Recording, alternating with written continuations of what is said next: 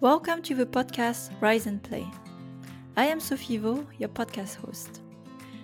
I bring together leaders, entrepreneurs, fund makers, investors, and educators who are here to make a change in the industry for a brighter and healthier future of the games we will make and how we will make them. We're here to start a conversation because listening and asking the hard questions is sometimes enough to inspire change in us, to take the leap too. Let's begin. Hi everyone! I'm very excited to kick off this second season of my masterclass about building teams for the long term, what I call personally anti-fragile teams. So through this masterclass, you will learn about my definition of what is an anti-fragile team and why it matters, how to set up the great environment for your team to perform and execute your mission. How do you build trust in the long term with the team? How do you set up an environment and a culture in your studio for it to last? How do you define your area of responsibility? How do you define context and transparency for your team? How do you give feedback? How do you create an environment where individual motivations are aligned with the studio mission? I go through all the steps that make a team from norming, storming, forming and performing, if you know about the team dynamics. And at last, I give you my tips about what helps to bond the team to create a trust that lasts authentically inside the team. I'm looking forward to kick off the second masterclass, and I'll see you in some of my modules. Module 2.1. What is an anti-fragile team? So let me walk you through the definition of an anti-fragile team.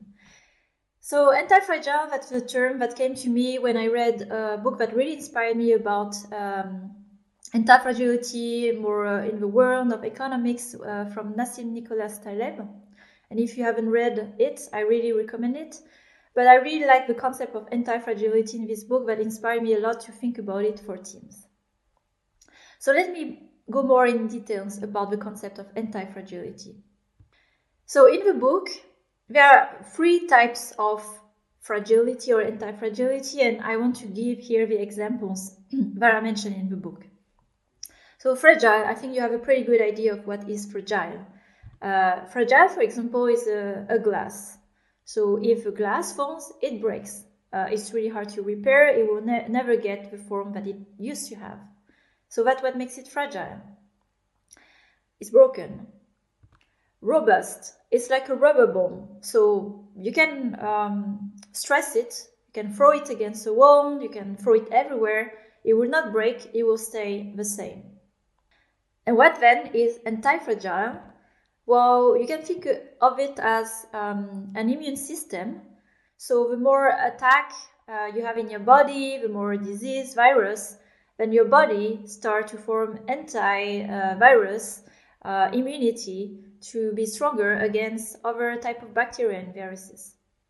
So that's the same concept with anti-fragility. What makes you stronger from having your body stressed or the object stressed? It makes it in a new state that is stronger than what it was before. So let me share this analogy to teams. So what is a fragile team? So you can think of it as a team, for example, that breaks and disperses after a big difficult event. A game is not shipped, out of money, the game team disperses and is fragile.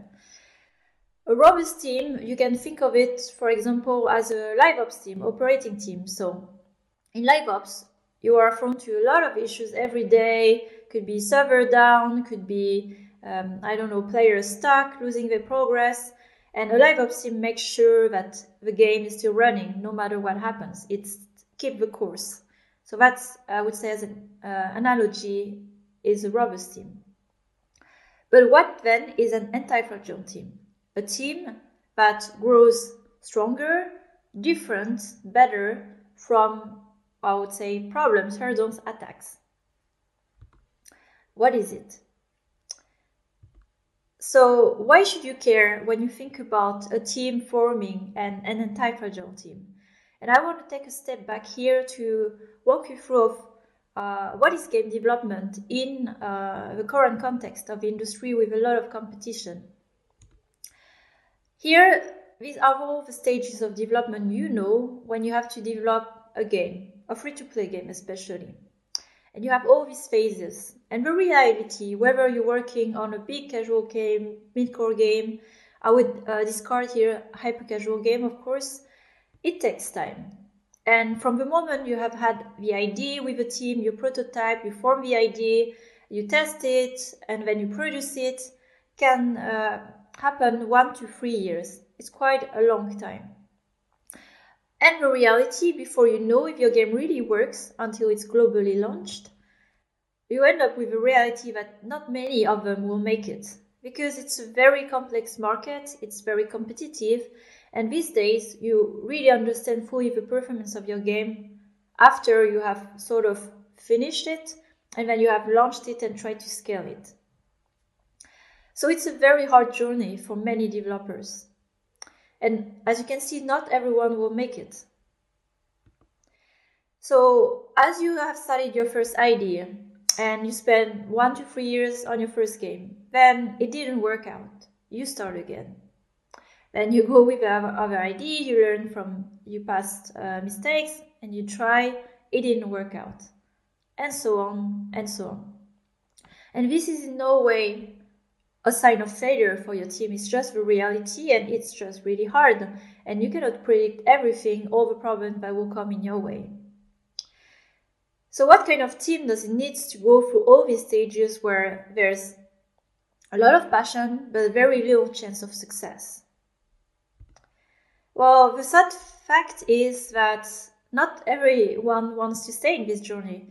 I have worked with teams that have been really also frustrated of this reality of the market. It's really hard.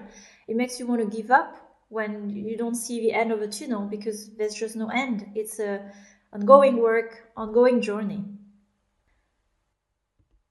And ultimately, as you go through the different hurdles of development and also not launch your game and have to start again and again and again, well, many teams disperse and also give up on the industry because it's just really hard, although it's a really amazing industry and job of passion. So what can we do about it? And I want to here share the concept of the long-term game. The long-term game is really the journey of game development, and it doesn't have an end.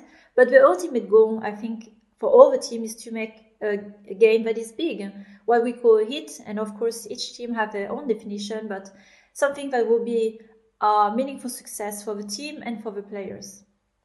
And I want to show here the example of, based on the mindset of the team, you have very different outcomes on how you approach the long-term game and the development. So if you are a robust team, you want to be there for a long time, but you don't want to crash too hard. So what I call a robust team is, for example, a team playing safe, going for things that are known, proven, making medium-sized quick wins, and there is nothing wrong about that, and it's very valid way of approaching the development. And it ensures, of course, that you are staying in the long-term game. But it's really hard by this way, approaching it, to make it great from, of course, the first try. Then you have a fragile team, but the ones that go crazy from the beginning, take a lot of risk, want to create the next big game, something very innovative, taking a lot of risk, adding value, to the market. And so much, I would say, so much risk and innovation to the point that you crash high and fast, and that it discouraged the team after to continue in pursuing this game or other games and stop for a while. And I have witnessed it, unfortunately, for some teams and studios. And what we want to aim for with an anti-fragile team is the long journey. You want to aim for great, and there are going to be many hurdles where you're going to take some step back, have to revisit what you're doing, but you're in for the long journey. You will not stop at the first failure. And that's what is in the mindset of anti-fragile team. Failure or not shipping or not having a successful game is part of the journey. And are you committed to this long journey as a team? Module 2.2. So how do you become anti-fragile? So after I introduce the concept of anti-fragility of a team and why it matters, then concretely, how do you become anti-fragile? How do you develop a mindset of anti-fragility? So let me walk you through 4 steps that I believe what creates an anti-fragile team. And that's what also I want to share here about my philosophy of building teams that last in the long term. The first step is start with the why. And I have talked about it also in my previous masterclass about hiring your dream team. It is at the core of everything. And you probably have heard or known this concept from Simon Sinek, we start with the why. I strongly believe in it because it forces you to gain clarity on why you're doing what you're doing or why you're building this team. And in the context of the fragility and anti-fragility of a team, starting with the why matters because it is what will create the shared goal and shared mission inside a team.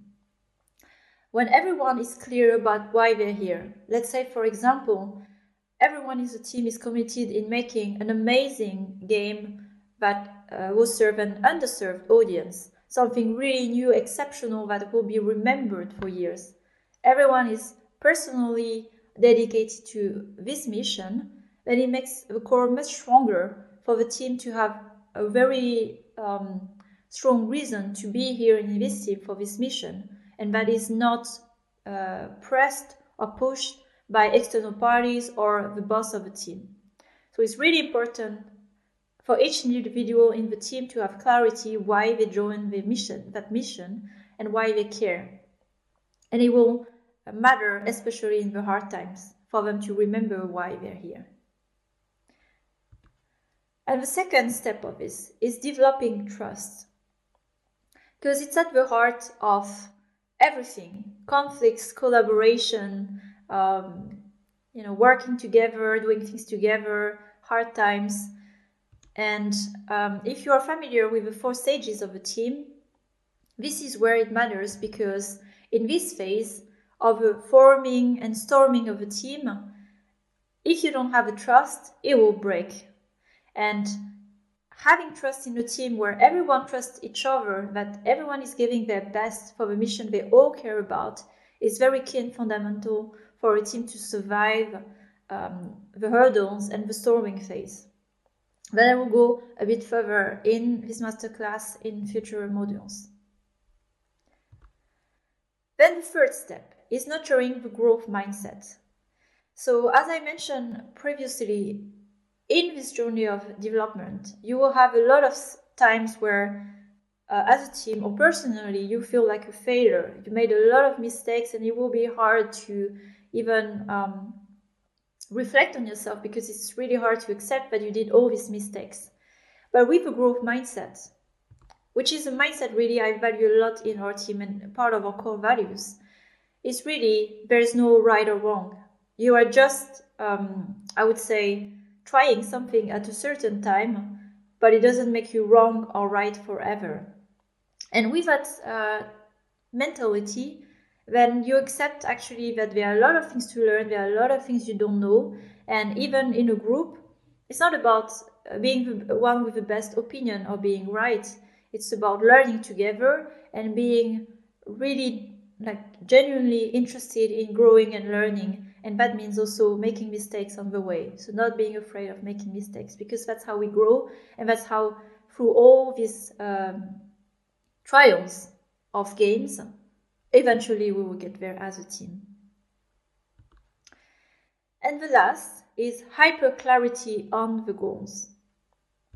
So it's really important, as well as you build anti-fragility in your team, that they are always aware of where they're going, what is the priority now, what are the goals we're trying to achieve, and why. Because if people are going in different directions, then of course it makes things very complicated, and you are not all hyper-focused on the same goal. And eventually, also people in the team start to disperse because they have different sub-goals that are not anymore aligned with the big mission of the studio. So also a big responsibility here is to make sure that the team has very clear goals.